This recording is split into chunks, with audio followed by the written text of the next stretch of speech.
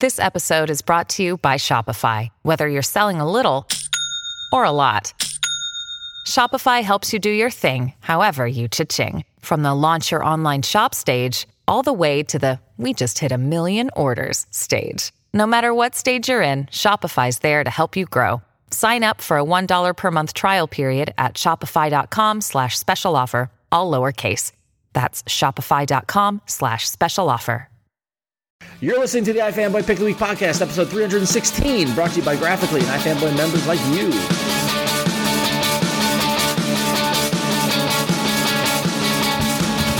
You wrote about love in a book somewhere. Then you write it out loud, what you found in there. And you had me for days, and you had me for months. And I hope you've enjoyed your time of fun. Oh, forgive me. Hey, and welcome to the first iFanboy Pick of the Week podcast of 2012, episode number 316. My name is Ron Richards, and as always, I'm here with Josh Flanagan. I'm a little rusty. I'm just going to put that out there at the beginning. and Conor Kilpatrick. I'm coming! Couldn't even show up. Oh, hey. Sorry.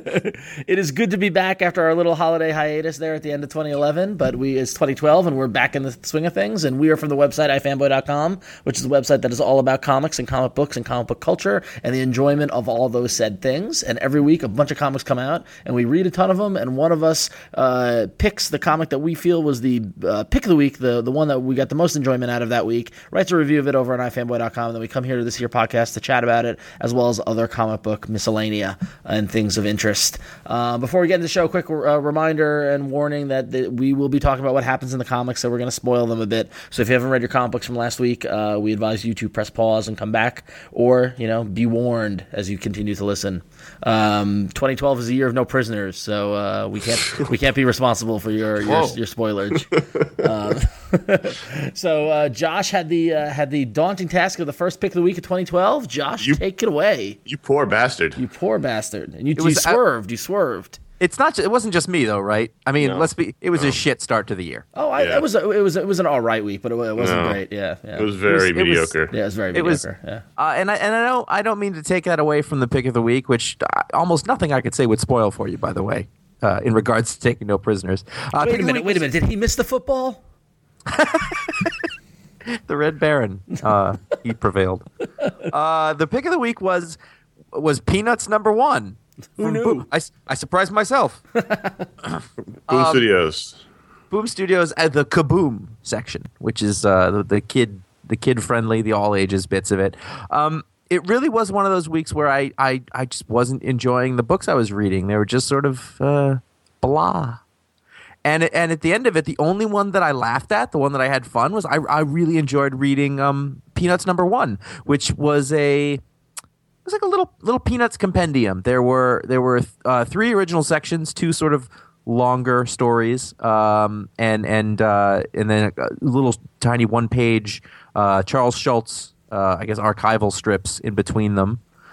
Just a fun little package, and it felt like Peanuts. And I was like, and I hadn't. I'm not a giant Peanuts fan, but I watched them. I really like the tone of those cartoons, and I was like, when you're younger, everybody knows about them and they like them, at least if you're our age and in America. Oh man, but, I remember the library had basically trade paperbacks of old Peanuts strips. I had all those books. Oh as a god, kid, yeah. we'd fight over who could take them out of the library, and there would people get in trouble for hogging them and stuff like that. Oh god, second grade to 4th grade, that was it. It was like crack.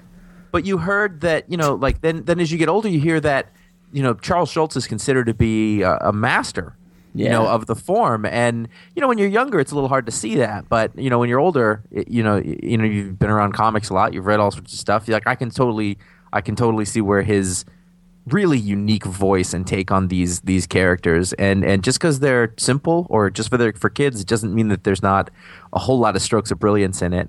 And the cartooning is really, really wonderful. It's set the stage for everything. everything great that comes after it. Yeah, I mean, it really is one of those American institutions. I mean, even Totally. if, coming off of the holidays, you look at one of the great Christmas TV specials is the Charlie Brown Christmas. It really resonates. Even though we talk about like people, we say if you were like us as kids growing up, whatever. But even though Charles Schultz, he's dead, right? He passed away, right? Yeah. Even though he's dead, I mean, the strips still run in newspapers. They're still syndicated. There's a whole industry around Schultz. Yeah, and in a way that it's different than Garfield. Yes.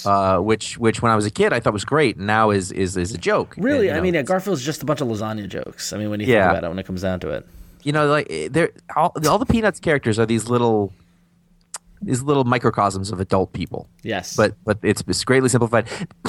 The point being, I enjoyed this issue. I thought they really got the voice down. I thought they got the cartooning looked pretty spot on, and I had fun with it. I laughed a couple of times out loud, and I just wasn't doing that on anything this week. The main stories are by not even Stormwatch. No. The main stories are by Vicky Scott, who did the pencils and story for the first sort of longer segment, and then this little bit at the end on how to draw Charlie Brown, which is there's a lot of Lucy in this book. Let me just put that straight. It was a Lucy centric book. That bitch. And then you're not kidding. I'm guessing a lot of late baby boomer sexism has to do with Lucy. And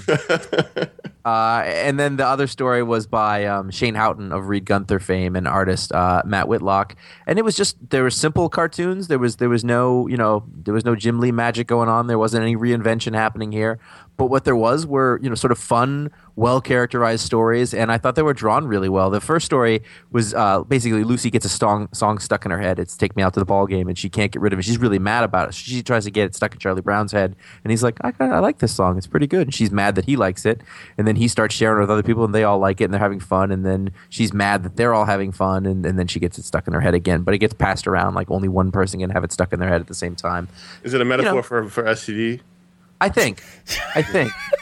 It's a gonorrhea parable. I see.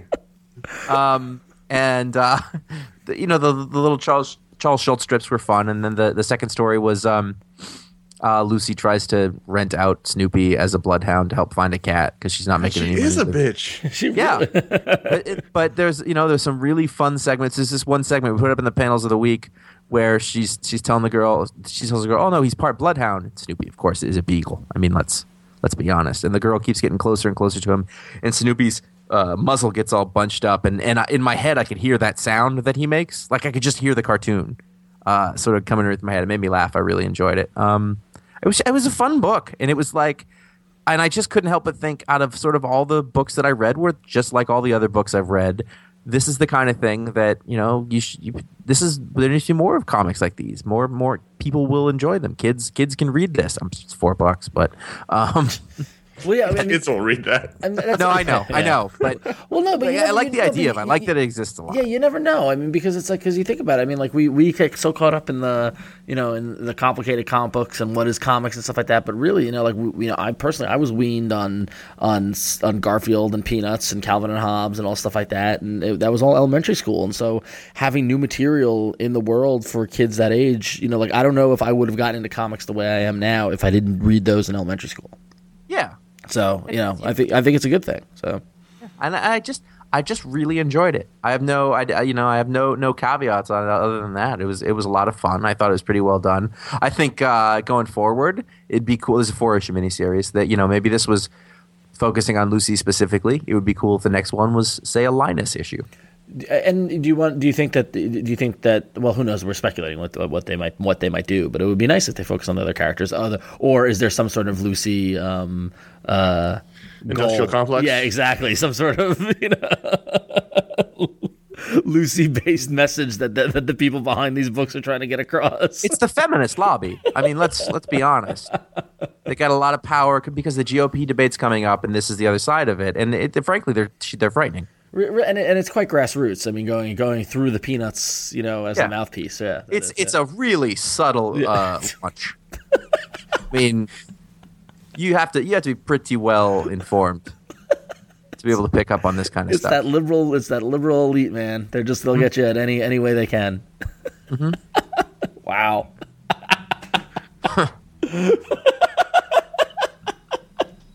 So I liked the Peanuts book. Way to Did try either to- of you guys read the Peanuts book? I No. didn't. No. No. That's what I thought maybe you would because you I'm guys not went to read the Muppets comics. Yeah, because other stuff. you're talking about an art that's so closely associated with one person. It's like if they put out a Calvin and Hobbes comic that Bill Watterson had nothing to do with, I wouldn't read it either. Except no one else has ever done Calvin and Hobbes, and I'm fine with that. But we've seen a billion interpretations. Yeah, of but that. the thing is, I as grew up Ron with said, as a cartoons. kid, I was huge. I had all those Peanut books. My Yeah, dad but probably you has watched them the still somewhere. cartoons, right? Right. Yeah, but but- it's a different medium. It's a different Right, medium. but did you? Right, but yeah, but did you? This is going in a whole other direction. But did you read Peanuts because you love Charles Schultz?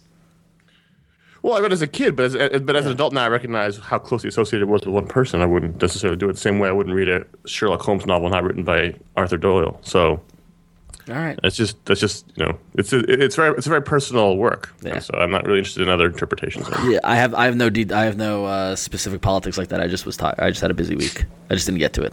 Sorry. I will read it. They got to you too. They did. So, anyway, so moving on. So the probably the biggest release of the week was Ed Brubaker and Sean Phillips' new creator-owned book Fatale #1, published by Image. Did you guys partake in the Fatale? It was all right. I got through it. Coming off of one of the best series of 2011, Criminal: Last of the Innocent, Fatale was promised to be a noirish horror book. You just thought it was all right, Connor? If I felt about this the same way I did about Incognito, and Yeah. I'd rather have more Criminal. I'm not really all that interested in what's going on here. It was okay. The art was fine. But when I finished it, I felt no real compelling reason to continue reading. I probably will, but Yeah. and it's almost the same exact reaction I had to Incognito, which is I don't really care. But Interesting, because I actually found it really compelling. It didn't. I thought after reading it, it didn't go how I thought it would. And I actually found myself at the end of it going, "Oh, I can't wait for the next issue." It wasn't like, "Oh my God, this is the best thing," the best thing since sliced bread. And I definitely like Criminal: Last of the Innocent possibly better, but I liked the groundwork that was laid in this, at least in terms of the then and now kind of aspect of it, and the fact that you've got something happening, in the present day and with ties to the past. I thought that was, at least for me, it was engaging. I just couldn't sink my teeth into it. Yeah, I tried, and I was bored. yeah, Was the thing, and I did. These two guys used to be my favorite thing out there, I know. Yeah, and I don't know if it's just that. I don't think it's that they've gotten worse or whatever. It's just it's the same trick. yeah. It's the same voice. It's the same thing, and maybe I've had enough of it. Yeah. Or- well, I was gonna or- say there's been a lot over the past couple of years. Yeah. It's been a lot. Yeah. And I just it's like one of those diminishing returns things. Yeah. So I don't know. I was really I just didn't care as Yeah. I was reading it, and I suspected that might be the case. Yeah. Just because. But I don't know. There was nothing about it that stuck out that is any different than anything. It was just like, oh, it's like another criminal arc. Yeah. That is. I do gotta admit, I slightly love that the back cover, the panel that they pulled from the book on the back cover, the shot of the street. I thought that was great. I don't know. it's a great image. Well, Yeah. I mean, the art's Yeah. fine. It's Yeah. Although there's a couple of instances where the main character looked a lot different from panel to panel, but Yeah. that's a Well, minor. that's kind of, I'm struggling a little bit with Sean Phillips because I'm getting the feeling that like everybody just looks the same throughout all the books. You know what I mean? Like Well, it's like Steve Dillon or anybody with yeah. Jim Lee. They all, Sean Phillips, he's one of my favorites. I think he's one of the best guys out there. But because he's been doing this with Ed Brubaker for so long, like all the books are starting to look the same. Yeah. Yeah. I feel like he, you can see him. I've seen him do other stuff that with other artists. Like I remember when he did Marvel Zombies the first time, and you're like, what a weird choice for it. But he was Yeah. great for it. Yeah, yeah. Not that I wanted to do zombie books or whatever, but it'd be cool, to see the other stuff he can do. Yeah. Well, I mean, I'm intrigued by it. I'm definitely gonna stick with it. I want to see where it goes. I like part of it takes place in San Francisco, so it's got me on one level there, and then it's got and like I said, I like the history aspect of it. I'm not too keen on horror and that sort of thing, so I'm curious to see how horror this will go. This wasn't too horrific. It might have been there's the whiff of Cthulhu that I was just like, I don't give a shit. Yeah. the whiff of Cthulhu. Yeah, it's like a slightly briny. You can get that at Macy's for the in the perfect. one of those they'll ladies- spray it right on you. You won't even ask. They'll She's just dressed spray all in it. black, so you don't really see her coming. the When you're Cthulhu all day long. Yeah, whiff of Cthulhu. from Calvin Klein. I don't even know what Cthulhu is. I have no idea either. I live in a world where everybody's like Cthulhu this and Skyrim that, Yeah. and I can't keep up. Tebow. What the fuck is a Tebow? I have no idea. I have no idea. No one will shut up about this guy. Well, according to This guy Wikipedia, can't throw football. Let's move on. according to Wikipedia, Cthulhu is a fictional character who first appeared in the short story The Call of Cthulhu, published in the pulp magazine Weird Tales in 1928. The character was created by H.P. Lovecraft. So there you go. Oh, there's another one. Yeah, there's a word. Lovecraft is thrown around all the time as a. It's very as a- Lovecraftian. Yeah, as an adjective. It's Yeah. Lovecraftian. I don't know what that means. This is Cthulhu. It smells a little like squid. Lovecraftian. I actually had some calamari for dinner the other night. It was a little Lovecraftian. Slightly Lovecraftian. H.P. but deep fried. H.P. Lovecraft is an American author of horror, fantasy, and science fiction, especially the subgenre known as weird fiction. You know what we're doing now? We're generating posts of disbelief. Exactly. What? We never I can't said. believe. We never said. You never did. Here's what you need to read. we never said we knew everything. I don't want to. I know exactly. Weird fiction. No, I'm good. It's very Lovecraftian. I knew who Lovecraft is. I mean, come on. Yeah. No, I know. I mean, like I know vaguely who he is. I just never followed up on it, and I don't care. It's not yours. It's not what you're interested in. You want to know Let's what's funny? You want to know what's funny is that I absolutely confuse Lovecraft with the people behind the HR Puffin stuff. I believe they're different, but I don't know. Very different. For years, I thought because it's H.P. Lovecraft and H.R. Puffin stuff, and so like I just thought they were the same thing. And so when everyone was like, "Oh wow, that's so that's so Lovecraftian," I'm like, "Really? They like that kids show, that Sid and Marty Krofft show?" It's like, Well, Croft, Lovecraft. yeah, and it's the HP HR. Yeah, That's exactly. one little line that makes those initials the same. Oh, I like when we admit things. I'm also going to admit that I'm kind of enjoying the Defenders from Marvel, which is Again, not. you'd be the only one. I would be, yeah. I didn't get to talk about it when the first issue came out because I was off that week. But so Defenders #2 came out this week, and Fraction's writing it with Terry Dotson, and it's just fun old style Marvel kind of action. And I do got to admit that I'm a sucker for the dumb bottom of the page little commentary stuff like they used to do back in the day, which is admittedly dumb, but I enjoyed it. I enjoy it. So Call that the Steve Wacker bread and butter. is it Whacker? I don't know. He's been doing a lot, hasn't he? I don't know. I feel like he signs them. Whacker. Yeah, but I don't think he's doing that book. Yeah, but this is it's been good. No, this is a Brevoort book. Yeah. Brevoort and Panicia. Wow. So, but anyway, but yeah, no, it's just kind of fun, fun, big action, big kind of Marvel based, just like something happens, they fight, something happens, they fight, and that kind of thing. And it's interesting because it doesn't feel as complex. Like, 'cause I was actually curious about this because if you listen to when I talked to Fraction about the book when we did Don't Miss About It, also when Suntress talked about Word Balloon, he talked about how he's doing it Marvel style, mainly in a way to challenge his own kind of writing style, and it's interesting because it is lighter and it is less dense than the previous stuff I've read of his. Not saying it's perfect by any means, but it's It would be really hard to switch to Marvel style if you've just been doing full script. Here's the thing. In case you don't know this at home, because a lot of people might not, there's sort of two accepted ways of doing scripts in comics. One is full script, where you say page 1, panel 2, this is what happens in it, here's the dialogue, you give it to the artist, they interpret it. That can be as detailed as you and your artist want it to be. And there's Marvel style, which was how Stan Lee did it, basically, was he would give them a plot. Sometimes it was broken down by pages. Sometimes it was just, here's what happens in the issue, and then, Jack Kirby or Steve Ditko would just do all the pages, and then Stan would go in later and put the dialogue. That's Right. Marvel style. Yeah. That's what, So it's putting in dialogue over the already drawn art. And now, admittedly, Marvel style has evolved over the years. Like that, it's very simple. In the Stan Lee Jack Kirby way is very simplified in that Jack would draw it and then Stan would dialogue over it. Now there's a little more specificity. And I think Fraction got into it when he talked to Suntress about it. I remember hearing that. But he'll say like on this page this needs to happen, but leaves it open to Dotson to be able. We got Dotson.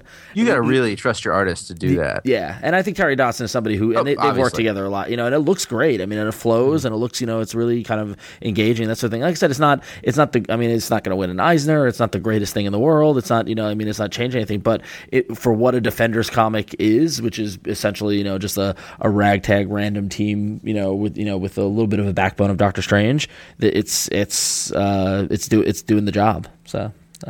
So it's the classic lineup plus Iron Fist. Is that what it is? Yeah. So it's Strange, Namor, Silver Surfer, and then She-Hulk and Iron Fist. Yep. Oh, so I'm Hulk. so sick of this blonde white rich guy quota they're trying to fill. He's actually kind of wacky about. In this, it's funny because it's because Fraction was saying he couldn't wait to get back to writing Iron Fist after doing it with Brewbreaker. On that one, that was great years ago. But this Iron Fist reads different. And what Bendis has been doing with him in New Avengers, it's still I still love the white and gold costume. I really do like that. But just kind of like in the first issue, he was just wanted to read comics and was just very kind of aloof and kind of and I was like, oh, this isn't the same kind of guy. But no, but it's good. And She-Hulk is an interesting addition. Like that's while it's a trope or whatever in an offshoot of an established character, it is a new character, and I'm enjoying seeing. I've never read much She-Hulk, so it's is it Red She-Hulk? Is it Red? Betty? It's Red She-Hulk. It's Betty. Yeah, It's Betty. So yep. So God, there's just no knowing Bruce Banner. You're gonna be hulked out eventually. yeah, exactly. So anyway, that's Defenders. Swamp Thing number 5 had a really disturbing cover because pigs are scary when you think about it. They are. They'll eat anything. Yeah. They'll eat you. It's true. But they're Just ask delicious. Mr. Wu. So delicious. I thought nice to have Yannick Paquette back. Yep. Yes. I don't yes. think that the fill-in guy last time did a bad job at all. No. But you can see the difference, even if you can't necessarily put your finger on it correctly.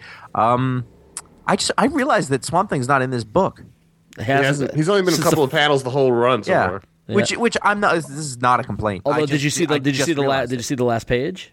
Yeah, I mean they're obviously alluding to Alec is going to be like, he's starting to use his control over the plan, which we weren't even sure he had. Yeah. Which is kind of cool. And that was a fun issue. It was very fast though. I felt like it was over really quickly. But the threats were. It was funny. They put the kid in a tree. There you go. I especially enjoyed the layouts of this issue. I was just about to make that comment. Yeah. They're crazy, but they work. There's no storytelling problems, but there's no grids. There's no real panel borders here. It's all like thick lines sort of angrily splashed across the page. It's almost organic.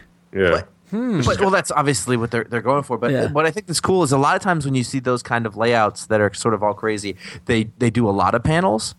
And in these, I think he actually lets it breathe a lot. It's not too many panels per page. It's 4, 5, 6, but sort of all over the place. Whereas you've seen Neil Adams do a page like that, and there's teeth, and there's like 12, 13 panels or something like that. Yeah. But no, I'm more impressed by Yannick Paquette in this title since he started than anything I've seen him done previously. Mm-hmm. I think it's really nice to see him kind of let loose, kind of in the direction that he's going with this. And I would never thought I would have made 5 issues on Swamp Thing, but here I am, still reading it. Is Francesco Francavilla still going to do this, or has that quietly gone away? Was he supposed to do it? He was supposed to be the other artist on this Originally, but it must have gone away. That Marco Rudy must be the. Yeah, okay, that's what I thought. Yeah. No one's mentioning it. I just realized now. Interesting. Well, it's like anything until it actually see it on the page. Yeah. In comics, you never can assume. Yep. The announcement's going to happen. So, Punisher number 7 was the reuniting of one of the Gotham Central teams of Greg Rucka, Michael Larkin, Stefano Guadiano. There's a fill-in art team. I'm really enjoying this book. yeah. I'm still really enjoying this book. It's fun. I like the fact that Punisher, like Swamp Thing, is very rarely in the book. Mm-hmm. He's more of a force of nature on the outside. Whenever he shows up, it's scary. In that sense, it's very much like Gotham Central and Batman was barely in the book. But it's mostly about the cops and mostly about the victims and mostly about the people, the reporters, the people everybody around the Punisher. And the Punisher shows up and causes havoc, and then it's everybody else dealing with it. And was the Punisher even in this issue other than the flashback? no. Yeah, that's great. So, no. That flashback, my God, that 2-page spread of Daredevil Punisher back in the day fighting. That was like, I turned that, I was like, oh man, I wish Michael Lark was on this book all the time. And the guy from the Warriors in the background. Yeah, Warriors, come out I've got to to give credit to the Light Week feature. Yes. Where Connor mentioned this, and I was like, oh. So I bought this right away because I had dropped off, much to my own chagrin, because I just couldn't deal with the art on it before. It's going to be rough going back. Yep. Well, see, I really like the art. I like it because it's it is sort of horror-esque in that, so it works in that sense. When he shows up, it's really kind of scary when the way that Cicciotto draws him, or Cicciotto. So in that sense, it really does work for what they're doing with this book. But this was a great issue. You could pick this up on your own. Yep. Without having knowing anything, and enjoy it. It's fun. Yeah, and actually, if you're looking on for a jumping on point for Punisher, this could be it, because it gives you, it fleshes out the two cops that are associated with it, and really kind of lays out what's going on. And I thought Michael Lark, I mean, the shots of them driving upstate, Connor, we've driven on that parkway. Yeah, it's so good. Yeah, it's to crib a phrase. It's good lark. Yeah, it's good lark. Yeah. I mean, I don't know of bad lark. I can't be. I don't remember a time where I was like, this Michael Lark issue is awful. Well, he is the ladies' man, right? Yeah. There's a flashback. Yeah, I know. I want to bring rich people back. By the way, I saw your tweet. I want to work on that. All right, good luck with that. Isn't that Connor's to bring back? Isn't that Connor's? Yeah, you can't just bring back my joke. Rich I'm people. not. Who's? Whoa. Are we? We're not a partnership now. I see. That's how it is. It's been every man. Fiefdoms. It's been every man for himself for years. Ron said it's no prisoners. No prisoners. Oh wow, that's how it's 2012, man. We're not pulling any punches. We're not holding back anymore. Listen, we've been playing with kid gloves all these years. Now it gets real. What am I saying? So did he buy this Punisher knife down on No, he got it in the crime scene. 24th Street? No. Oh, where did the Punisher get the knife? In the knife district? Yeah. No, he engraved it. He has a knife engraver. Yeah. He got a Dremel for Christmas one year, the Christmas before his family got murdered. His wife got him a Dremel. Yeah. And that's and just by coincidence, he put a skull on that thing. Yeah, because skulls are cool. It was the 70s. I love the thing that no one ever talks about in comics is how these guys get all these logos produced and that's embroidered. Hard. If you ever tried to do that in real life, it's hard. It's really hard. Yeah. But meanwall, all these Batman's guys, got everything's got a bat on it. It's boots. Yeah. Where does he get a boot with a bat on the sole of the boot? Yeah, somewhere there's an undocumented dude in Gotham City who's scared off his ass. He's the cobbler of the metahumans. Yeah.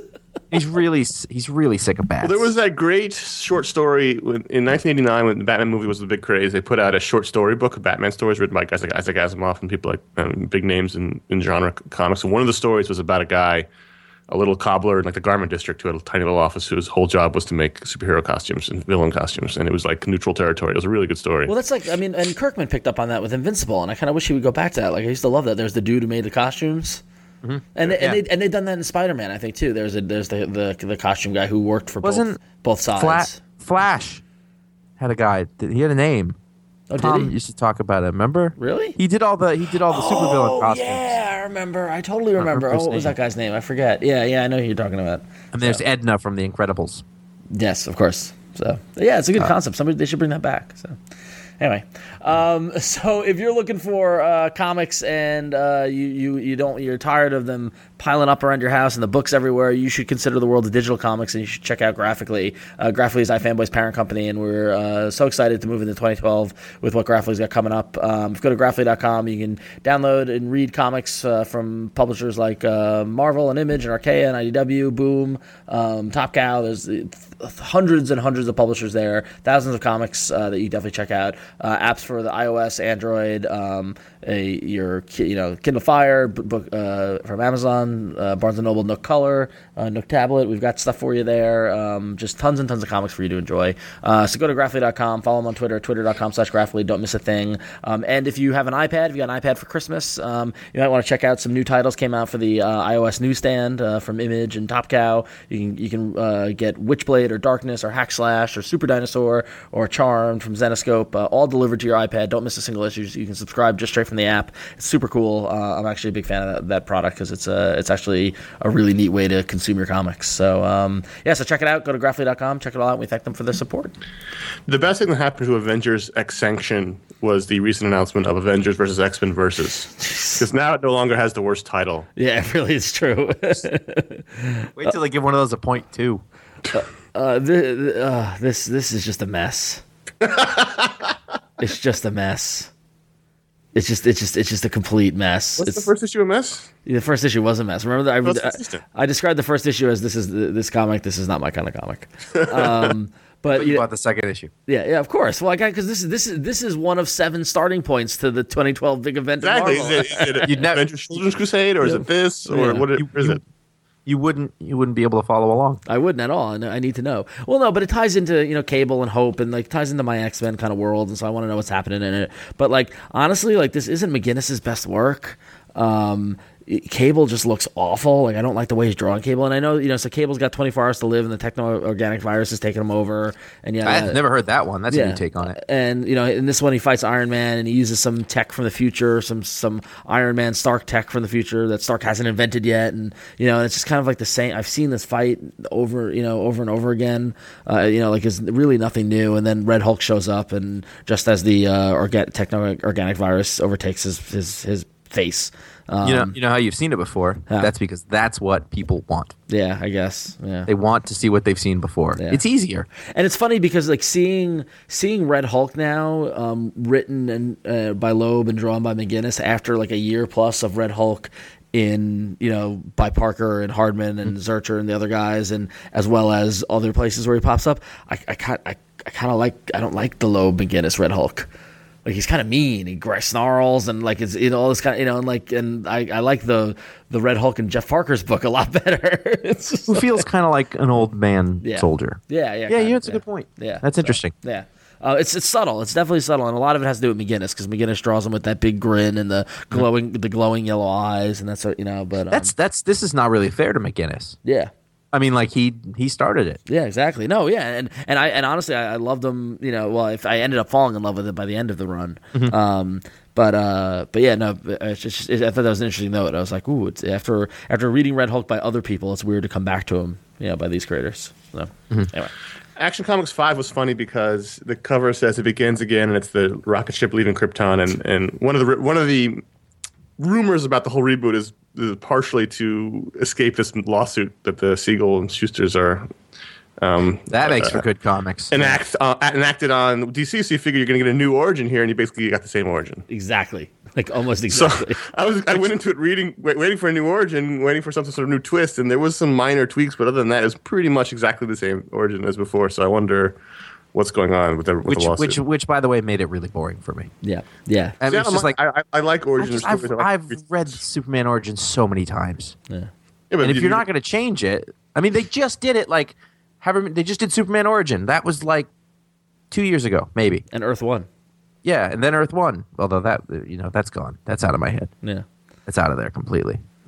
I don't know. I wasn't terribly enthused by this. I continue to not be enthused by this action book, even though I've liked the story that was going on, but now we got to go back and I mean I get it. I get it. I just kind of wish I'd skipped it because yeah, it's fine.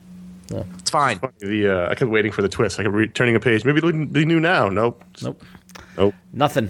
Meanwhile, though, OMAC continues to be the funnest book. One of the funnest books I read week in and week out. It's awesome. How many issues do you think you got left of this one? I don't know, but I hope a lot because this feels like an old Marvel book. It's very Stan Lee-esque. Yeah. It feels like a 60s Marvel book. Yeah, exactly. And I'm actually going to now. It's crossing over with Frankenstein, and I'm actually going to get the Frankenstein issue because that's how much I'm enjoying this. And Frankenstein is a big character in this book, and actually Jeff Lemire gets a co-writing credit in the beginning of this issue. Which is awesome. This is the biggest surprise of the line. It still continues to be. It's, that 2-page spread of them fighting with the no sound effects. that was awesome. Yeah. This is a great book. There's nothing I don't love about this book, and it may end next month. It may end in 3 months. I don't really, I'll enjoy it as long as it comes. 2 books that aren't selling real well crossing over seems odd. Yeah, but it seems at least they're not doing it as a stunt. Right? Yeah, no, they're just doing it because it makes they want because Lemire's like, hey, you want to cross over with me? He does it with everybody. Yeah, but it also makes sense. It makes sense for Swamp Thing and Animal Man to cross over. Yeah, no, sense here for OMAC and Frankenstein to cross over. In fact, Frankenstein being in most of this book felt natural. It felt like he should be in this book. He really worked out, and the fight between him and OMAC was great. Yeah, I really love this book. Yep. I thought that this next title was a typo. I'm serious. I was like, am I missing a comma? What's going on here? Wolverine and the X-Men Alpha and Omega #1. Man versus X-Man. So this is Brian Wood's triumphant return back to Marvel with a miniseries focusing on Quentin Quire versus Wolverine, and it's got kind of double art duties with half the art by Roland Boschi and Dan Brown, and the other half by Mark Brooks with a bunch of other people. That sounds like a win. Yeah. Aren't they doing this character work in Wolverine and the X-Men? That's my complaint about it, is that I don't really understand. So this literally picks up to the point where the recap page on from the first issue features art by Chris Pacello and recaps kind of what happened in Wolverine and X-Men.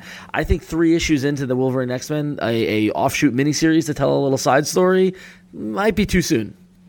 And especially with what's going on with Quentin in that book, I'm struggling with, okay, well, how does this fit in continuity-wise, and how does this fit in, and this I actually didn't quite enjoy this because it wasn't Wolverine the X-Men. Like I'm like, no, don't use this, don't use that world. It just seems like one of the central conflicts in that book is Quentin Quire and Wolverine, and now they're spinning it off their own thing. Yeah. And I didn't get this for that reason. I was like, well, I don't want to. I feel like that tone is very specific in that book, and I don't necessarily want to read it in another book with a different tone. So basically, what happened was that Quentin continues his grudge against Wolverine, and to prove that he's one of the most powerful mutants there, he mentally attacks Wolverine in armor and puts them into a in their head a world in the in New York or whatever, or like a kind of post-apocalyptic New York or whatever it might be.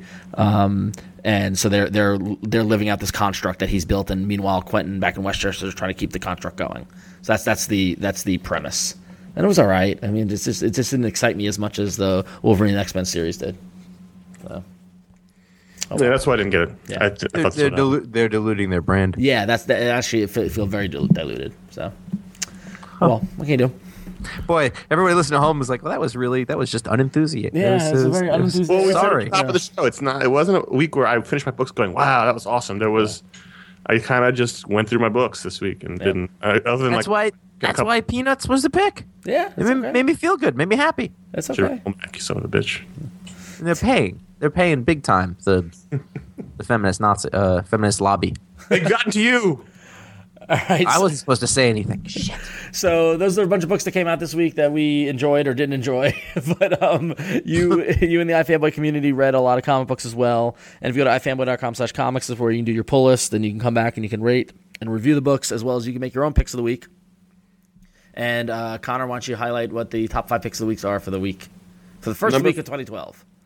Well, the pick of the week was Peanuts number 1. And that got 2.3%. I don't know what number that was at, but it was lower than the top 5. Number 5 was Action Comics number 5 with 3.2%. Number 4 was OMAC with number 5 with 6.3%. Number 3 was Animal Man number 5 with 11.5%.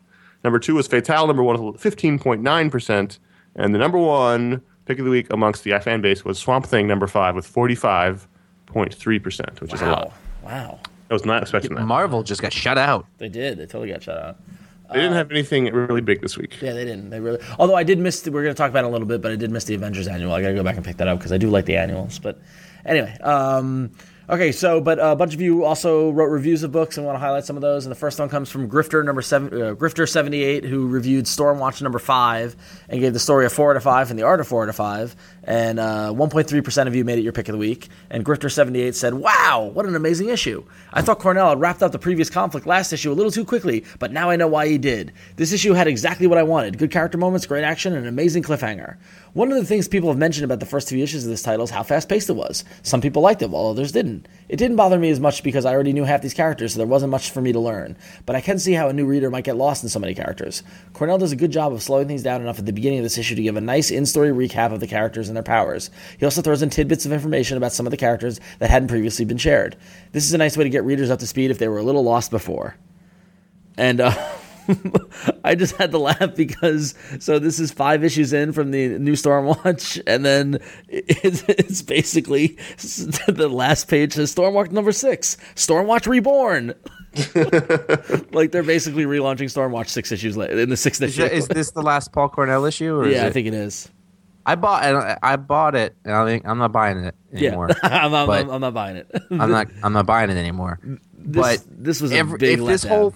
the thing is, it had promise, and it deflated. And if the whole thing was Apollo and Midnighter walking around getting to know each other, hell yes. Yep. Those parts are fantastic. And also, if the Photoshop coloring had any idea what they were doing. Yeah. Sorry. I did that last time. I'm not doing it again. No, I know. I'm just laughing at the fact that, I mean, the issue was all right, and it kind of wrapped it up or whatever. Then the big thing blew up at the end, and whatever. But I just laughed out loud when I got to the last page when it's like, when it says 2012, the end of the world starts here. They said, check out the consequences of this page. Check out Grifter number 7, Superman number 6, Stormwatch number 6, Stormwatch Reborn. Really? You just did it 6 months ago. It's like, oh well, comics. We got to get people interested. Maybe ditching your creative team. I don't know. Yeah, maybe. I don't know. Stanley reviewed the Avengers Annual #1 and gave the story a 4 out of 5 and the art a 4 out of 5, and 0.2% of you made this pick of the week. And just as an aside, I checked, and Peanuts was number 6 on the list. So it's pretty good showing for Peanuts. Not bad. Yeah. Stanley says, this was a really pleasant surprise. With any annual, you never know what you're getting into. Is it part of the overall storyline? Is it a standalone issue? Does it have anything to do with the monthly at all? Spin the wheel, cough up a little more cash than usual, and find out. Well, I spun this one and was glad I did. Bendis brought back a highly interesting plot line that he started way back in the beginning of this particular renumbering and left the reader with a satisfying ending that promised more without hinting at any obvious future directions. What really pushed this issue for me, though, was the art. Delato made even the actionless pages pop with this heavy-handed ink work. I didn't read it. I missed it, so. It was the return of Wonder Man and Angry Wonder Man. That's all I know. Oh, really? Yeah, and that's why I normally buy annuals for books I read, but I wasn't. I don't really care about Wonder Man not liking the Avengers being into. So it was the Revengers. Yeah. Whatever. Ooh. Wasn't that in the last? Didn't they already do that annual? They did it. Well, that's what he said. They did it at the very beginning of the renumbering. They fought Wonder Man, and they sort of dropped that, and then he's back now. But wasn't one of the other annuals like? It was funny because I was like, the Avengers Annual #1. I was like, okay, come on, you're taking it's Avengers Annual #1 Volume 5. Like let's. It's been a lot of annual #1s. Is it a lot of #1s? Obviously, they sell and get pick of the weeks. A lot. Yeah. Oh well, so to each your own, and so that's why you go to ifanboy.com/comics, and you can write your own reviews, and you can share your opinions, and you might agree or disagree. It's up to you. It's a community. That's what we're here for, to celebrate ideas. And take no prisoners. Take no prisoners. 2012 or guff. Give no quarter. The buck stops here. So whoa. All right, on to Not 1 inch. On to the emails. We're at the beach. Mish says, with a lot of the new 52 books coming to a close with their first arc, I have a few questions. What do you feel DC did right with the relaunch, and what do you think they did wrong, such as what they did and did not deal with when rebooting? Also, as a trade reader, the relaunch got me to monthly reading and got me excited for Wednesdays. Do you feel the relaunch did bring in the estimated amount of new readers DC was trying to recapture, or do you think it was mostly old fans that stayed on with DC? So that's a tough question. Guess at this. The second question is no way to answer. Yeah. Speculation. Let's talk about. Let's say, Connor, what do you think DC did right and wrong? Right was they tried a lot of new kind of characters in books, like OMAC or Grifter or Animal Man or Swamp Thing, characters you never would have had books a year ago. Mm-hmm. That was the best thing I think to come out of this book and they put top level creators in them, and they're doing great books. I think that was the biggest thing they did right with the relaunch, was try new things. Okay, what do you think they've done wrong? I didn't think it went far enough. I think they left too much bleed over from the old world, and it's still very confusing in that sense. I think they should have just started with a really, really fresh, complete reboot from the start, and not had anything to do with the old world at all. Ron? I think what they did right, I agree with Connor, is that they went to characters that they took risks on some characters while also giving a basis and the establishment of the characters that we already knew and would expect. I think what they did wrong was I don't think that they gave enough time to breathe with those books and those creative teams. Like, we saw some changes and things like that, and they didn't. And they kind of, while they said this is all brand new, they, like you said, they didn't go far enough. Like they, like leaving. And admittedly, I wouldn't want to fuck with what Scott Snyder did and whatever was going on with Batman, and we know what was going on with Green Lantern and all that sort of stuff. But those stuff never felt new. And I actually think that there's also, if you look at the whole line of DC, which makes sense from a business standpoint, not from a fan standpoint or an editorial standpoint, but like, what was it, like 12 Batman books, five, There's a lot of Batman. six Superman books. You know what I mean? Like it would just seem very, and that's what was before too. But it just seemed very heavy on what was. It was a way of basically what they did was they waved their hands like, look, it's brand new, brand shiny and new, and it really wasn't. So that's my. Well, for certain books, for some other books, it's very new. Yes. Yeah. I would say that sort of falls under the right. The thing they did right with it just overall was they created a hype that was mostly justified. Yeah. And it got people excited and it got people buying books. And it is one of those floats all boats kind of things. It brought people into the shops, and that's something that nobody has been able to do with anything near the success of them. So that's good for everybody. It's just good for digital. It's good for retailers, creators, things like that. Wrong. Editorial seems to be a bit of a mess in certain aspects. They're kicking creative teams off in certain places after barely getting a chance to get started. A lot of the books had dog teams on them. They had like characters that nobody cared about that didn't have a shot in hell. Yeah. And no one's talking about them already. So they could. I think they could have reached further with their talent. And then when they did that, let those people run a little bit. And do that. Well, that says they're consistent because that's what they did before. Yes, totally. No, I mean it was like editorial's a mess before, editorial's a mess now. Well, right, and you're going to talk about being this. You're going to talk about being the same. Okay, the books a lot of books felt the same. The books that were really good that were being done by people those people were then doing really good different books. Yeah.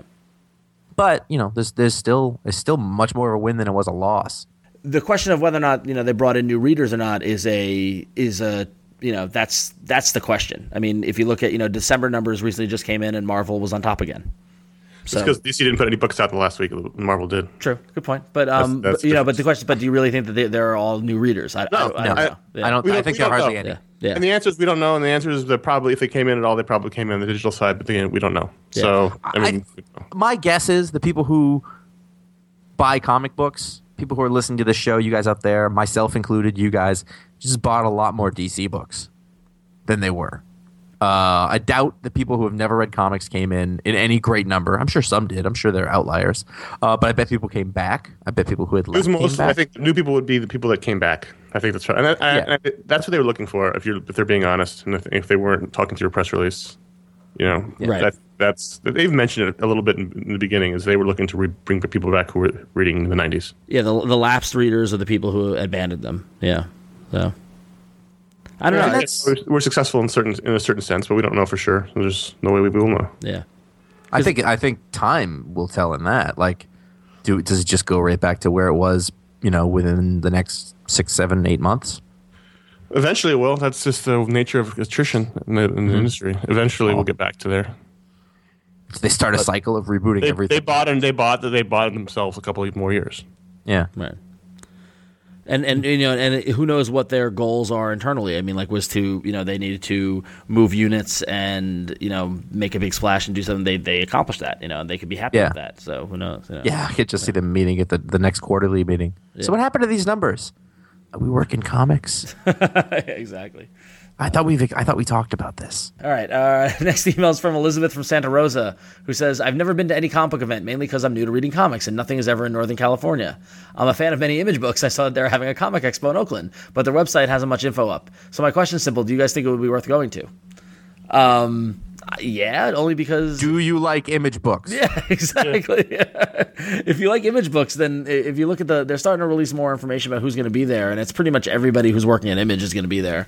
But then also what's interesting is that they've opened it up to anybody supporting creator-owned comics. So I've heard through the grapevine that there are going to be other exhibitors there, other publishers there beyond just Image. There are going to be other publishers that do creator-owned comics. So, and they're going to be they're going to have like Artist Alley tables and tables for creators and things like that. So, I mean, it has potential. All that said, it's the first year of a new show, so it could suck. We don't know. There's no precedence yet for it. Things overheard at the show. Oh, have you seen the lines at the Image booth?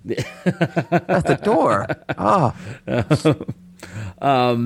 yeah. So it is an untested thing. So, but the thing is, if you're in Northern California and you got you want to go to a comic event and you're not quite, you got nothing to do that weekend, go give it a shot. It can't hurt. I mean, I'm in San Francisco. I'm going to go. I'm excited because there are a lot of people I know are going to be there and all the fun stuff, and we're gonna be there in some capacity through iFanboy and or graphically. So, there's a professional reason to be there. But it's interesting. If you like Image Comics, go. If you only read Marvel and DC, I probably I would. Yeah, if you're only an Avengers fan, then you're kind of shit out of luck. A question is, I don't know if there's going to be any dealers or not. Like it's a lot of open questions. But there's no one really knows the details, or they do. Hopefully, assumingly they do. Yeah, hopefully they do. Comics. So. All right, so if you have any questions, you can email us at contact@ifanboy.com. And you can also call us and leave us a voicemail like this gentleman. Hi, fanboys. This is Jake Elliott from Peoria, Illinois. I have a friend at work whose passion is war movies, but has never read a comic book. The more historically accurate the movie, the more they like it. What's the comic book equivalent of this so I can get it for him as a gift the next time that kind of thing is going on? Thanks for your help. Later. I have 2 words for you, Jake. Garth Ennis. He's what you're looking for. Yeah. I did a series of short stories, sort of little war anthology for Dynamite called Battlefields. I think is there 1 or 2 trades out? There's 2 trades. There's 2. There's a new trade. It may be a re-release. I'm not sure, but there's definitely a hardcover of the first 3, which are the best ones. But that's a great one to start with. You give him that, and that's they're fiction, but they're factual. Definitely, he did other things for Vertigo called War Stories, which were mostly World War II, I think, a little World War I also. That were just straight up war stories. All these great British artists who drew wonderful tanks and planes and stuff like that. As far as sort of true war stories, there's a great book called Alan's War, which is more of indie, but it was about a guy's time in Italy during World War II. There's a bunch of other Connors. You must know something. 2 Generals. 2 Generals. Oh, that's a great one. 2 Generals by Scott Chandler. It's a story of Scott's, I'm going to say great grandfather, serving for Canada in the war. There's a lot of good stuff out there. Sergeant Fury and Howling Commandos. Yeah. Like that was factual. Joe Kubert stuff. What was that one that he did the recently? Vietnam. Dong Zhuai. Dong Zhuai, 1968. That's factual. Yeah. Yep. That is factual. That's a straight up telling, and he took it very seriously. If you want it, I don't know if you want other wars, but like Joe Sacco does comics of war zones. He did one about Bosnia called Safe Area Garage, which is good.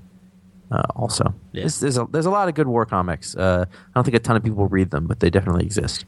So. Cool. All right, so on to our next question. I got a question about a classic character. Hey guys, Ben from Brooklyn here. Love the podcast. Quick question. I never read Hulk growing up, and real recently somebody gave me the trade of World War Hulk by Greg Pak and John Romita Jr. Read it, loved the writing, loved the art, and I'm just wondering, based on that, if there's some other Hulk trades you'd recommend, if it's worth me going back and reading Planet Hulk now that I've read World War Hulk.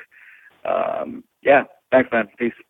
Well, if you liked World War Hulks, then you should probably definitely check out Planet Hulk. I mean, that was all spinning around at the same time, and same creative teams were involved, and that was really the same era. So if you like one, you probably like the other. Then there's the Red Hulk series that came out after that, which Ron and I really enjoyed. I have 7 trades of that. That's the Loeb McGinnis run. Yeah. There's also then it comes into Jeff Parker and Hardman. That's part of that run too. That's part of that trade run also. So there's a lot. If you like Red Hulk, there's a lot of those. Yeah. But meanwhile, besides that, Greg Pak, who did Planet Hulk and World War Hulk, had been writing one of the Hulk books that whole time through. It was Incredible Hulk for a little while, but basically he did a long run on Hulk. So should be a long sort of string of those trades. And then if you want to go kind of historical, kind of go back in the past, Marvel has reprinted Hulk Visionaries, and it's mainly Peter David. I mean, before Greg Pak and Bruce Jones beforehand, but that wasn't as good. But Bruce Jones trade's good. Yeah, but the rest of them quickly fell apart. Yeah. But the Hulk Visionaries, Peter David, there's like 8 volumes of those, and they're collecting the old Hulk issues from like the 330s, close to 400 or so, close to issue 400, and he told some great stories with Future Imperfect and the Maestro and all that sort of stuff. So there's some great Hulk stories in there as well. So. The first Bruce Jones trade has Romita Jr. art, so if he liked the art in World War Hulk, it's the same artist. So it's called Return of the Monster. That trade's good. After that, it was no good. But yeah. So cool. All right. More so Hulk than you can deal with. More than you can ever deal. Than you can shake a stick at.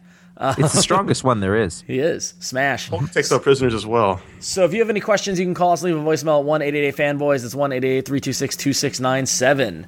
And now that we are back in the new year, iFanboy is kicking on all cylinders, and iFanboy Don't Miss is rolling as well. That's our companion podcast, which comes out one of our many companion podcasts. Oh, yeah, there's another one now. Yeah, I got to put that in the script. Yeah. Anyway, but iFanboy Don't Miss comes out every Monday, and that's where we talk to a creator about one comic book that's coming out on the stands on Wednesday that you absolutely cannot miss. And this week, our good friend Chris Niesman is going to be talking with artist Ryan Stegman about Scarlet Spider #1.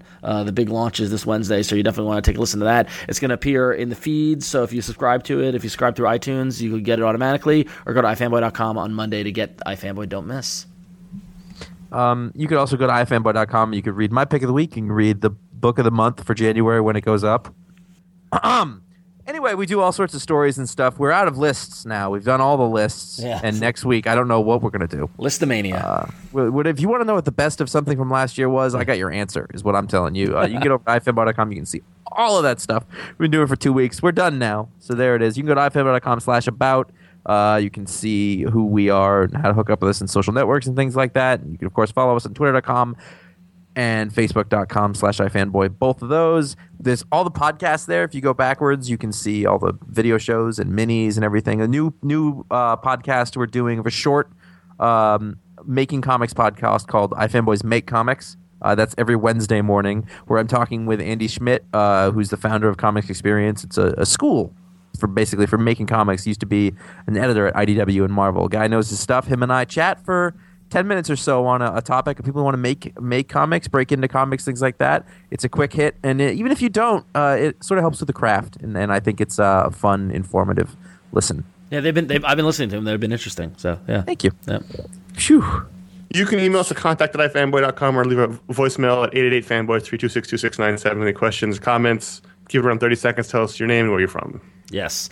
And if you dig what iFanboy does, go tell the world. Tell your friends, tell your comic book store, tell anybody who might be interested in comics that they should check out the wonderful world of ifanboy.com and all the great podcasts. And if you listen to the podcast and you haven't left a review on iTunes, please go leave a review for this podcast, for iFanboy Don't Miss, for Word Balloon, for Tom vs. Aquaman, for Around Comics, any of the other great podcasts that we all know and love and listen to. And it definitely helps people discover new podcasts and helps get the word out. So we appreciate it, and we thank everybody who's left a review of this podcast since the 2005, because it's been a long time. It's a lot of them. It's a lot of them. I mean, there's a scary amount. Yeah, it's really. And I'm not saying to stop. Yeah, no, keep it going. Keep it going. Listen, for the people listening at home, I'm not saying, oh, there's enough, don't worry about it. I'm saying let's make it more scary. Yeah, because it's pretty awesome. Yeah. So, all right, cool. So first one in 2012 in the books. It's good to be back. I've got the pick next week. Is I believe I do. Yes. Yeah. Mm-hmm. So that'll be exciting. I'm always love to see what my first pick of the year will be. So, what will the book of the month would be? That's another good question too. Yeah. Whew. Actually, I have a couple of contenders for that. So yeah. All right. So until next week, I'm Ron. I'm Connor. Crap, that means I'm next.